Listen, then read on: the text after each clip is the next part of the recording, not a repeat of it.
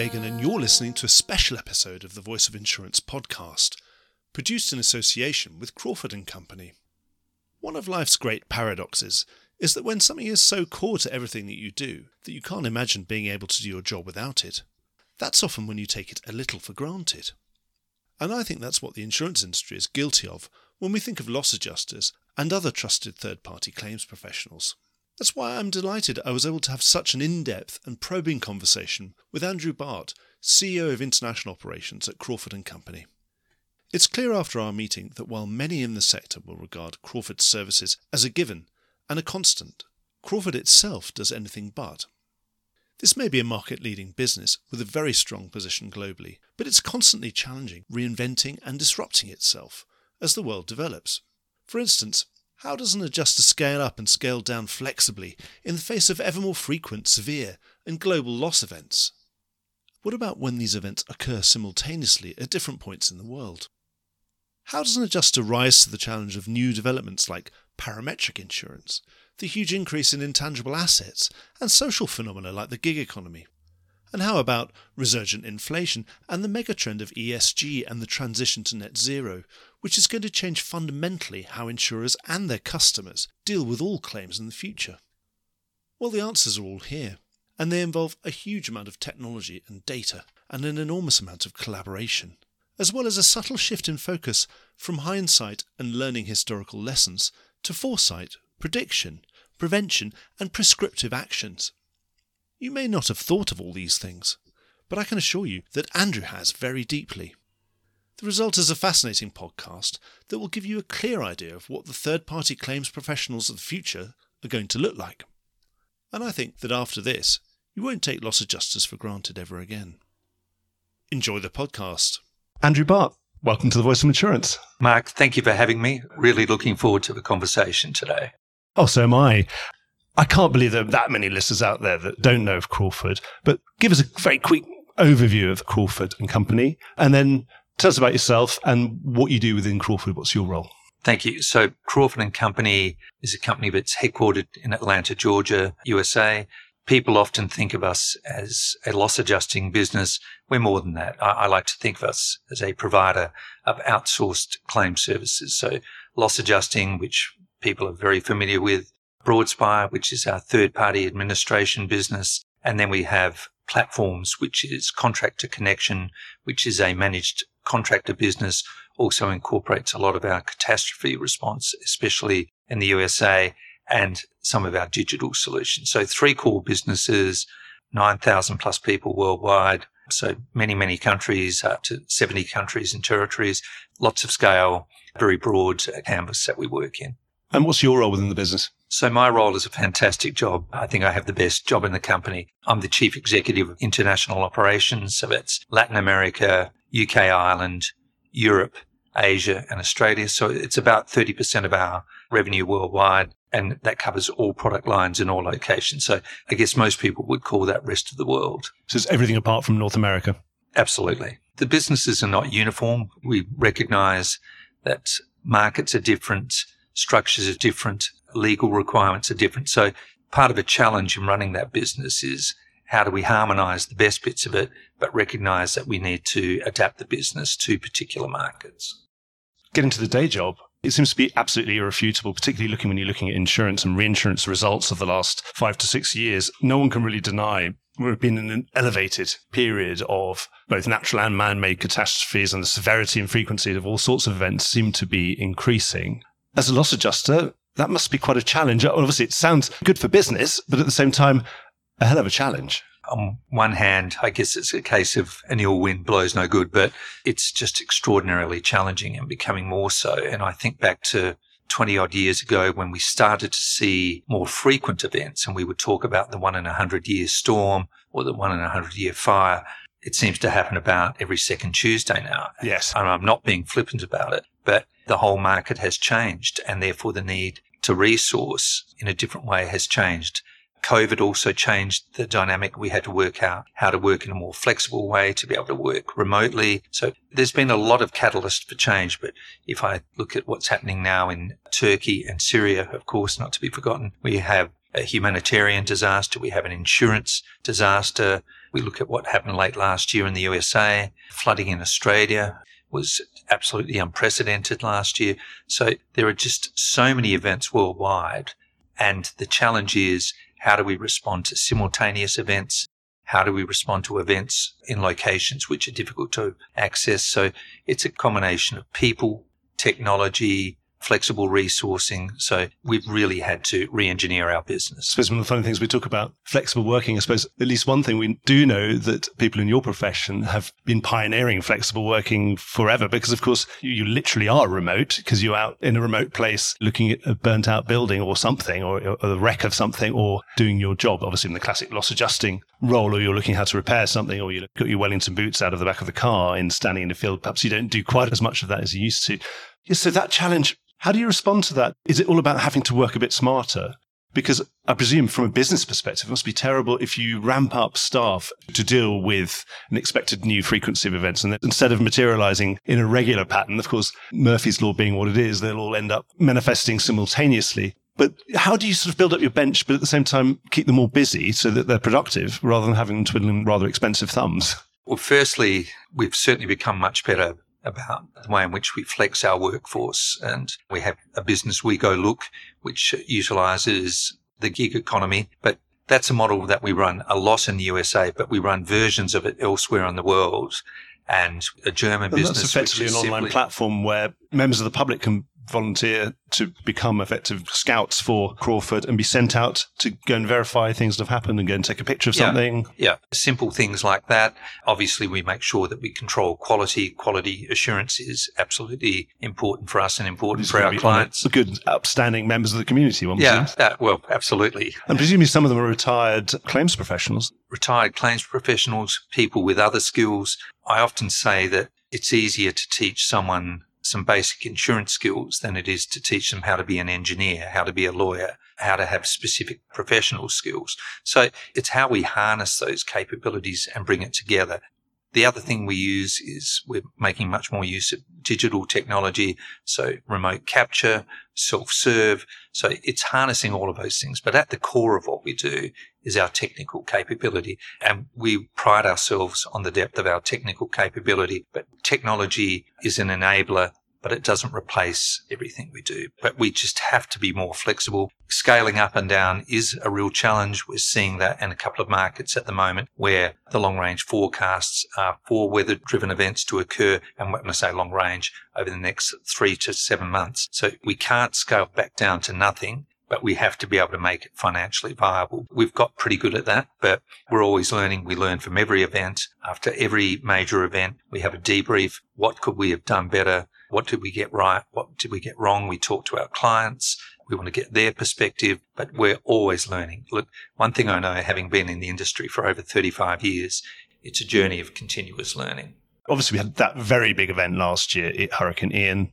What are the lessons from that? Often is it just relearning the same old lessons that everyone's forgotten again? Well, with Ian, things happen in real time because you're trying to track where's it going to hit, which locations are going to be affected, how do we move resources around. But I think Ian was the latest in a long line of events where we realise it's the ability to scale up very quickly. People want to be seen as quickly as possible. We have to manage the safety of our people. We have to make sure that we're creating order as quickly as possible. But I think a thing that we've really got so much better at is the way in which we triage claims. So we have a facility called Digital Desk, and that really is a fantastic facility for triaging claims, making sure we apply the right resource to the claim as quickly as possible. So in an environment where resources are scarce, access is difficult, making sure we utilize those resources as efficiently as possible is absolutely paramount. So I think Ian demonstrated to us that we're on the right path. Do you use some satellite images and that kind of thing? Absolutely. So drones, satellite imaging. I had a meeting with a special envoy to the United Nations recently, and he's put me in touch with a tech provider that is producing an absolutely revolutionary way of utilizing satellite imagery. It cuts through clouds. So it's a combination of things. There's not one solution that we'll use. but it's the way in which we combine resources. Your job is really to aggregate all that fantastic amount of intelligence. Of course, some's coming from the insured, some's coming from the insurer and the reinsurer, and everyone's chipping in, I presume, and you're getting information from all angles, and of course your own people on the ground. But you've got to have an efficient platform to ingest all that information, then make a battle plan that makes sense out of it. It's harmonizing. And events are of a different nature, but you just spoke about intelligence, Mark, and that's a neat segue to data. And as an industry, we have an extraordinary amount of data. People know that we have to use it better, and it's almost the holy grail, but it's what do we do with it? How do we pull it together? What insights will it provide us? What can we automate? What can we predict? We get into predictive analytics, where we look to predict what will happen, and then you migrate to prescriptive analytics, where you're trying to make things happen and control outcomes. So there's a lot of opportunity. Crawford is investing heavily in the development of our data capability. We've put all of our information that we are able to get together legally, and obviously control about data is important, but to put that into a data lake in unstructured form, what can we pull out of that? So I've just come from a meeting with our data team to look at some opportunities. So incredibly important. Certainly when I look at your website these days, technology is front and center there, even to the extent of offering technological services to third parties as well, because obviously you must have invested very heavily over a long period, and now you can actually even sell that service to other people. Yep, we absolutely do. And I'll give you a live example at the moment. In the UK at the moment, one of our team leaders has done a fantastic job of collaborating with an external party to develop a solution to settle a particular class of claims. Now, we've just run a pilot, but essentially what we're doing is that for this very specific class of business, claims took on average 49 days to settle. We can now settle them in 3.5 minutes with the self-serve function. That's just been a phenomenal piece of work. And I sat with the team. And has that still got human intervention? We do quality assurance from a human intervention perspective, but really the fantastic thing is policyholder can self-serve. We've tested it with a data set that we didn't choose, was simply given to us, but we've reduced the average cost of claim. As I say, these claims took an average of 49 days to settle.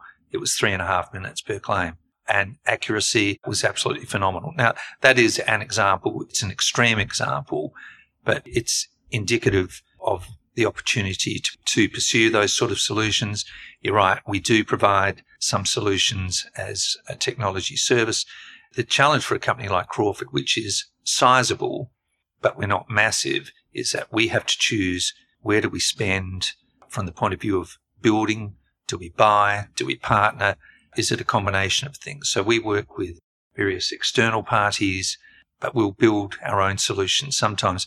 But things are changing all the time, and you don't have to look very far into the insurtech world to see there are not many unicorns, the startups that become $1 billion enterprise. So we have to place our bets wisely. Even the big insurers, the big carriers, don't have unlimited bandwidth, and they tend to partner as well. So it's a great opportunity. So you're building some of your own, but when you can see there's something better out there, you can partner with them, and it's actually be fairly agnostic about it because you've got a big job to do. You just want to get it done the best possible way. Well, that's right. And as I said, I've just been in a meeting with the data team and some of the IT team, and I said, look, what I'm interested in is, firstly, I want to see constant progress. So our people need to see that we're doing things that make their lives and jobs better. Our customers want to see that, the end users, the claimants. So it's all about producing a better claim experience. Speed of settlement is really important now. It's always been important. How do we communicate? How do we utilize technology efficiently? Things like the ability to scope a building.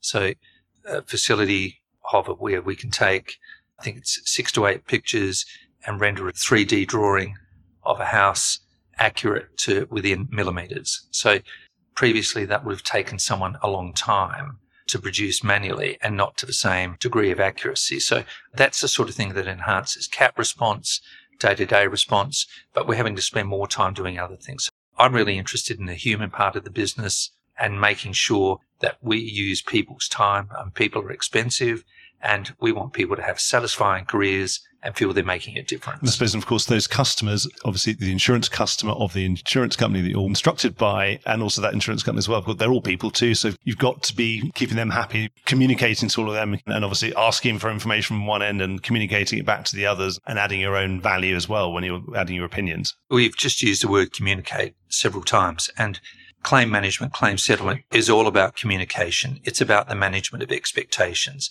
and speed of settlement is important. There's been a consulting study which shows the more times a claim is touched, the more people who touch a claim, you get a regression in customer satisfaction.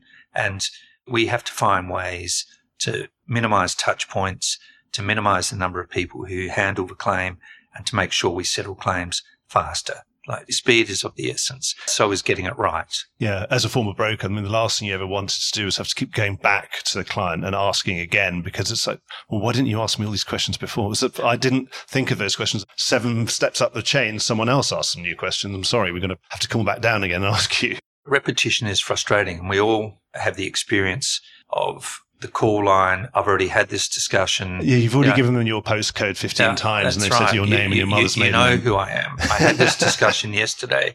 So we're trying to minimize that. We're not perfect.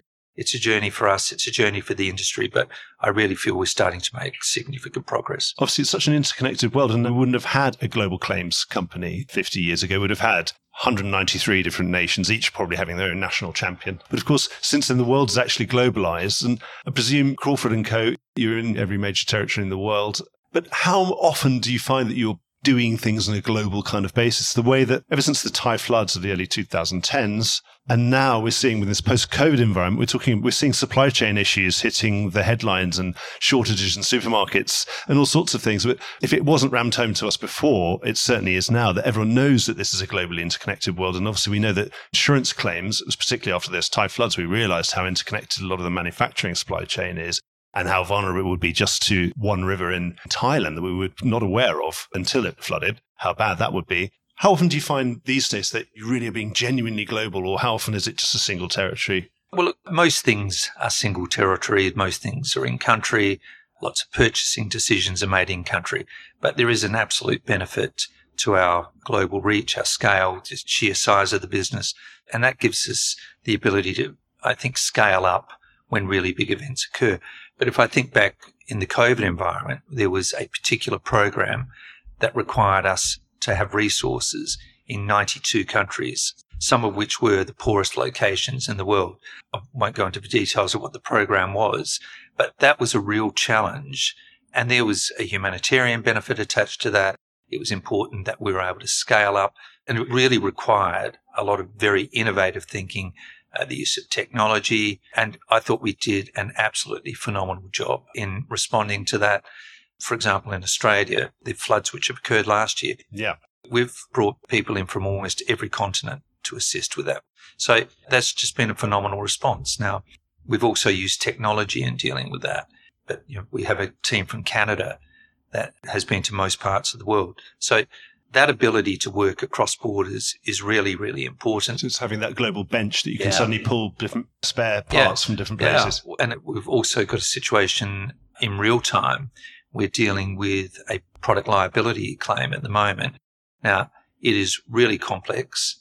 It's highly sensitive, but it's in probably 30 countries. And look, it requires a combination of technology. There is a field force required. We have to physically inspect things. Of course, there's 30 different jurisdictions with different laws. It's really, really complex. And I think we've done an absolutely spectacular job in responding to what is a really difficult situation. And insurers delighted with it, the policyholders delighted with it, and I think we've done a superb job. When we look at these supply chain crises we seem to be constantly running into, again, looking at that predictive and that sort of almost preventative side of what you do, we're getting any further down the track on trying to predict some of these vulnerabilities and try and avoid them, or at least build in redundancies and have alternative suppliers. Going back to that Thai floods, I do remember writing an interesting story about it was the sort of people who make the rubber bands that are the drive shafts for every printer in the world. There were maybe 20 major different printer manufacturers. Turns out they all used the same rubber band.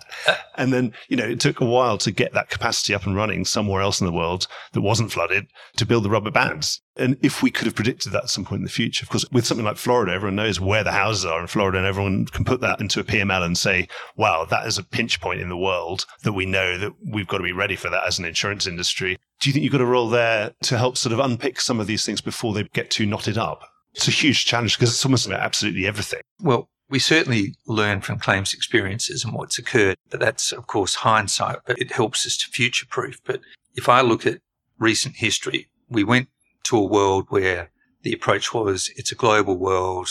You should buy from everywhere. We buy where it's cheap. We buy where we can get scale. A market that is cheap one minute becomes expensive the next because the labour saving opportunity diminishes. But now in the current geopolitical environment, it's more complicated. It's reversed because people realise you need to have in-country capability. I mean, just last night there's an announcement that what was British Steel is closing down part of its plants in the UK.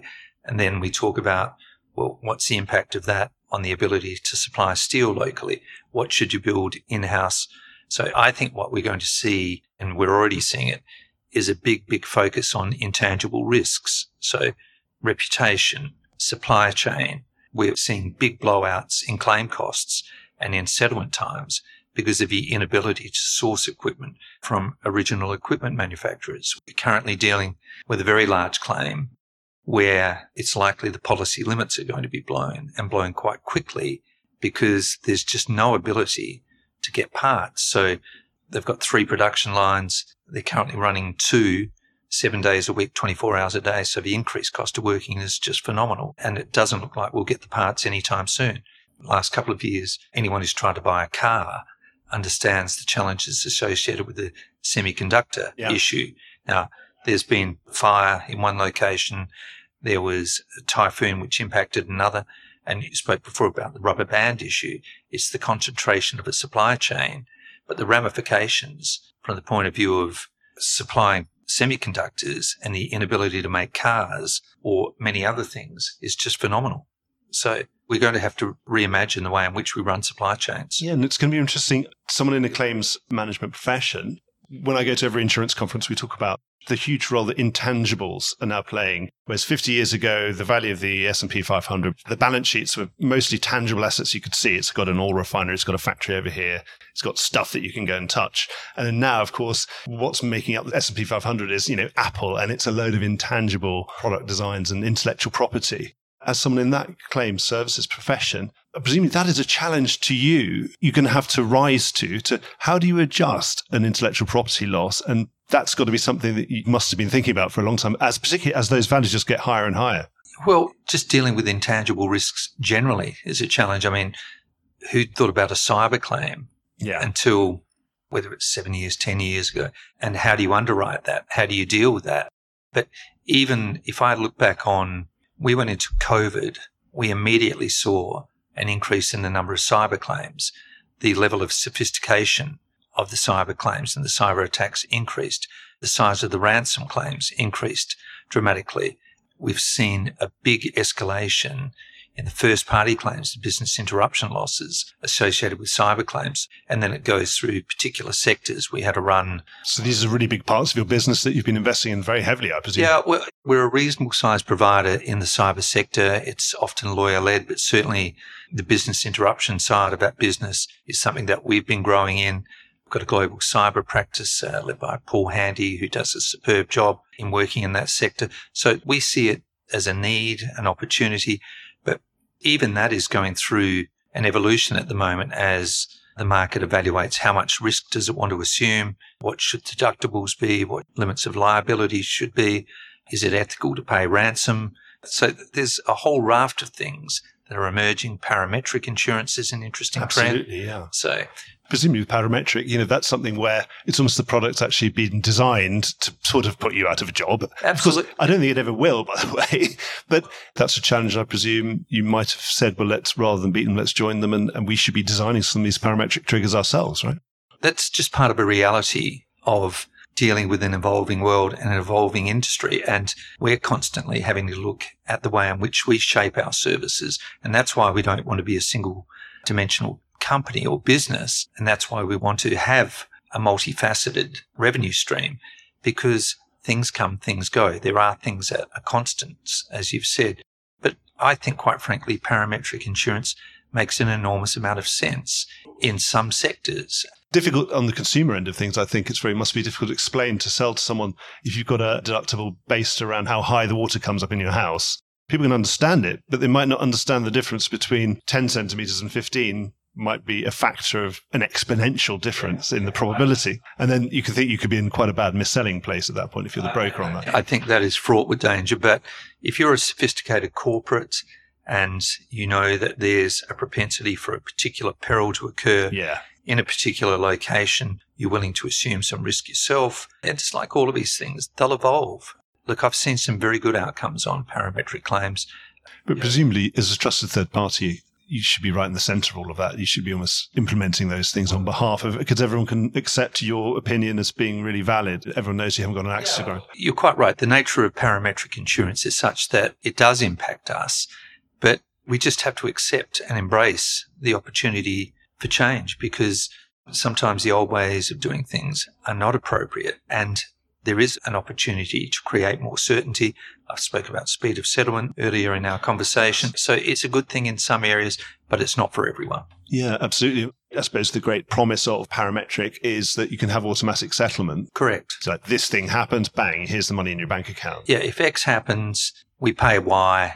These are the parameters, and you do create some certainty, but you've just got to make sure that up front you've got the data right, you've got the premium right, the assumption of risk is appropriate, and people are informed. But you're dealing with sophisticated corporates there. I presume you've got to go through those, what are the potential pitfalls of automatic claims? Of course, yeah. And the pieces I've seen have been good. So you don't want automatic rejection of a claim out of hand as well, because that could be quite unsatisfying. It's lovely to have your claim paid in 3 seconds, but then to have it rejected in 3 seconds, it's like, that's going to drive you slightly mad, isn't it? I don't profess to be an expert in parametric insurance, but it's certainly not something I see as a fundamental threat to our sector. It's complementary, isn't it? But I see it as complementary, yeah. Yeah, because I would agree with you. I wouldn't see it replacing traditional insurance for the average man in the street generally. Absolutely not. But for some corporates, it's got a utility.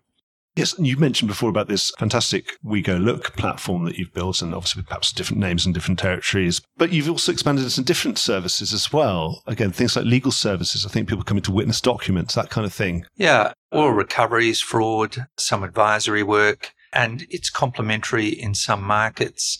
One of the opportunities is to provide a comprehensive suite of services. Now, the way I see what Crawford does is that we provide many services. We've got an environmental service, we've got a cyber service, we've got forensic accounting, we have construction, we have traditional adjusting, we have TPA, third-party administration, contractor connection. But what we encourage is that clients can bundle services. Equally, they can unbundle services, and it's just horses for courses in different markets. So some markets, we are almost a single service market because the market is small or the market is very just specific. Effectively someone's claims department. Yeah, that's right. But people and clients will bundle or unbundle services. But if there's an opportunity to provide an end-to-end solution, we think that's got a utility from the point of view of cost, customer experience, so it's seamless. So we think that there's a lot to be said for that. But some clients want to unbundle the service. So some clients want to buy forensic accounting services. Some don't. We're completely okay with that. And we're a provider of services. We're not a prescriber of services. And it's important that we listen to the clients. We listen to the market. We see the trends. We see commercial opportunities, and we adapt the business according to the time, to the location and the market. Any other lines you might be getting into? Certainly we see an opportunity to look at pre-loss services. So we're getting into the market of evaluating risk. So that's an opportunity. Again, we'll be selective about where we play, make sure that it's complementary to our client services, what we're doing. We'll look at where we have the right amount of skill sets. Certainly, we're building out our environmental capability. We see that as an opportunity. The development of specialist services. So we'd like to enhance certainly our construction capability. We see that as an opportunity. So we'll probably look at which geographic markets we enter, where we can build scale. So we're constantly evaluating the depth of our services, what are adjacencies. So we do see an opportunity to build out adjacencies. Now, we're mindful of conflict, but forensic engineering we see as a real opportunity. We've got a very successful business in Canada. We've extended that to USA. We're starting to explore that area in other markets. So we don't see it as a conflict. We see it as complementary. I suppose if you've got a fantastic global platform, then Absolutely. You can put all sorts of things on there that if they make sense and that they are adjacent to what you're already doing. That's right. There are adjacencies. And if you think about claims, there are lots of components of medium to large claims. And what we look at is where can we add value? Where can we genuinely have the right skill sets? But what we're very mindful of is that it's got to be good. It's got to be really good. So we won't play unless we can do it well. We won't play unless we can add value. And we want to ensure that it complements the existing business and the needs of our clients.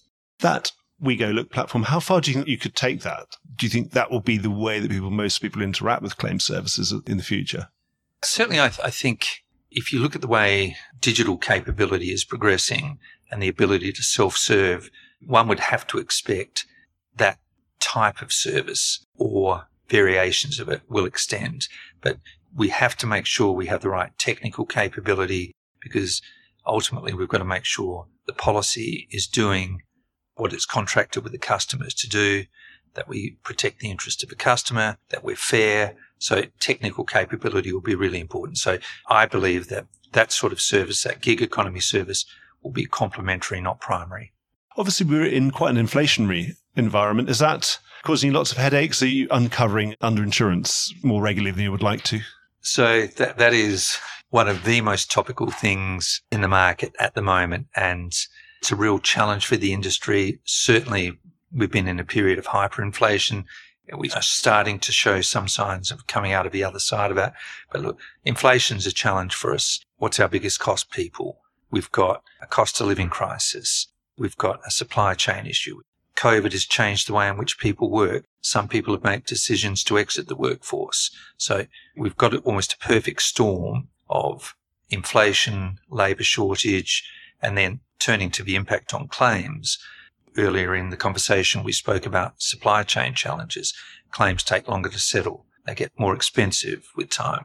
And then for the insurers, and I had a very detailed conversation with a global head of a major insurer recently, is the issue of, are you getting the appropriate premium? It follows that if we're in a high inflation environment and we're seeing escalation in building costs, we need to review declared limits. But that just doesn't apply to the tangible risk, like the cost of the building. But if it's going to take 2 years to rebuild a factory, it follows that the business interruption risk is going to increase. So you've got to make sure that we're providing protection for policyholders on that front. So insurers are really concerned about making sure that risk is priced appropriately. I'm not an underwriter, but it's patently obvious that we need to look at the adequacy of declared values, both for the tangible and the intangible risk. Is that something you'd been looking at as well, looking at valuations? There's a lot of smart ways of using technology to improve the speed and accuracy of valuations. Yeah, absolutely. So certainly valuation is an area that we would entertain. We just need to make sure that we're not presented with a conflict. But I think we're in a world now where many providers undertake multidisciplinary services. If you look at the consulting companies, if you look back to the accounting firms, the mainstay of the business was audit and basic accounting services. That's almost become secondary to the point where one or two may divest their audit practices because they're more interested in providing other services. We are a provider of services. We're a service company. We're also a technology business in some sectors. We're a people business. So I think it is sensible to find a solution for the problem, not a problem for the solution. So we need to be flexible. We need to build a sustainable conflicts. I don't know about you. If you value that building, you know that building inside and out already, you're going to be able to work out what was wrong with it. Yeah, As I say, I believe there is a solution for that. There's a benefit to that. And you're right, some pre-loss knowledge is beneficial. Like we do pre-loss planning with some corporates, and we don't see it as a conflict. And in fact, it's loss prevention. And there's a very interesting article recently in one of the major trade magazines about insurance needs to think about what its role is, because is insurance just there to pay claims, or should it be more of a consulting business where it's about loss prevention? It's about providing a more holistic solution. Particularly now when there's an Internet of Things, there are thousands of potential new data points. You can measure the relative humidity and temperature of virtually anything of, I don't know, a turbine, and you can get so many data points about it. And now you just need to analyze that stuff and say, well, how do we minimize outages in this turbine? Well, it turns out that you're starting up too cold, why don't you start it up a bit warmer, or it's too humid, or it's too dry, or whatever.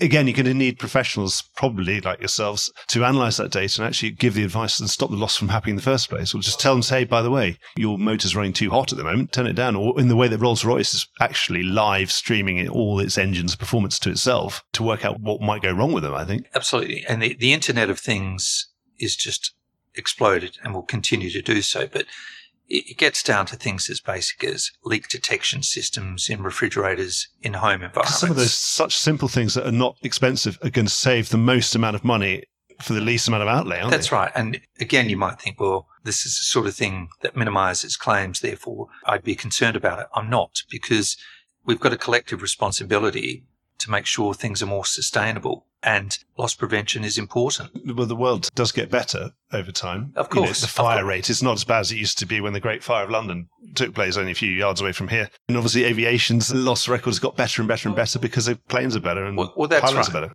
Several times during this conversation, we've spoken about intangibles. Now, if you go back 30 years ago, people had CDs, they had video players, they had record collections, household burglaries, what got stolen. Well, I've only got a laptop now. Yeah. And at some point, it'll probably just disappear into the ether as well. I can travel for a few days with my iPad. I was in Amsterdam last week. I didn't have my main computer. iPad, iPhone, really. But try losing your phone. Oh, yeah. For a few hours. You've lost your right arm. But I think the nature of risk has changed, and what matters to us has changed. So the world's a smaller place. We've spoken several times in this conversation about data, the use of data. It's a great opportunity. One thing we haven't spoken about yet, and you mentioned the word environmental earlier on. Since I started this podcast 3 years ago, the three-letter acronym that has really surfaced the most has been ESG.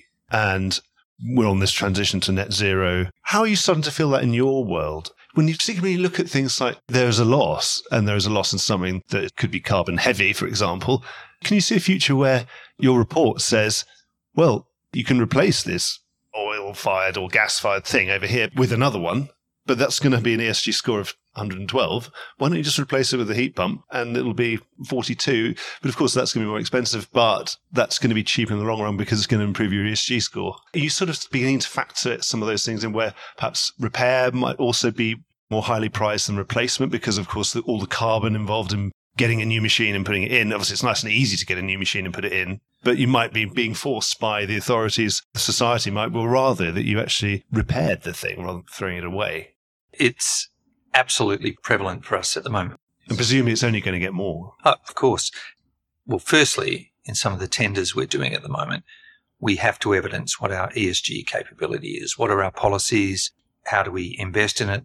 What do we do to make travel more sustainable? What are the things we're doing from a practical perspective? Now, we don't make things. I mean, we're a people business, but there are things we can do. You fly around the world an awful lot. Yeah, and if I look at myself, I'm the head of international. Almost no one flies more than me, but it's a bit hard to sit at your desk in London and never go anywhere. So I'm in Dubai, next week, Amsterdam last week, the States the week before. But I'm trying to be more responsible about what I do and travel more efficiently, whether it's trains and certainly COVID, Teams, Zoom, call it what you will.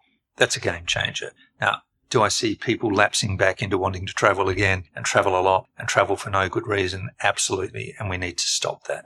Turning to the claim side of things, I saw a policy not all that long ago where it had a clause written into it, giving the policyholder the opportunity to reinstate. It was called a green clause, and it really was very powerful.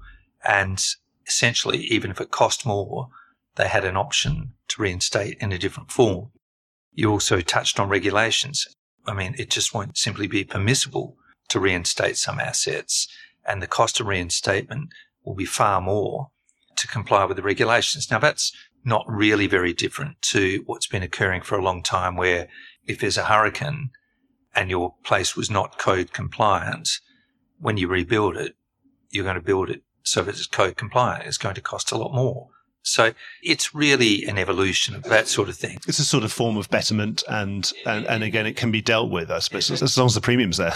There's no such thing as a bad risk, only a bad rate. So I think you'll see more and more of that, Mark.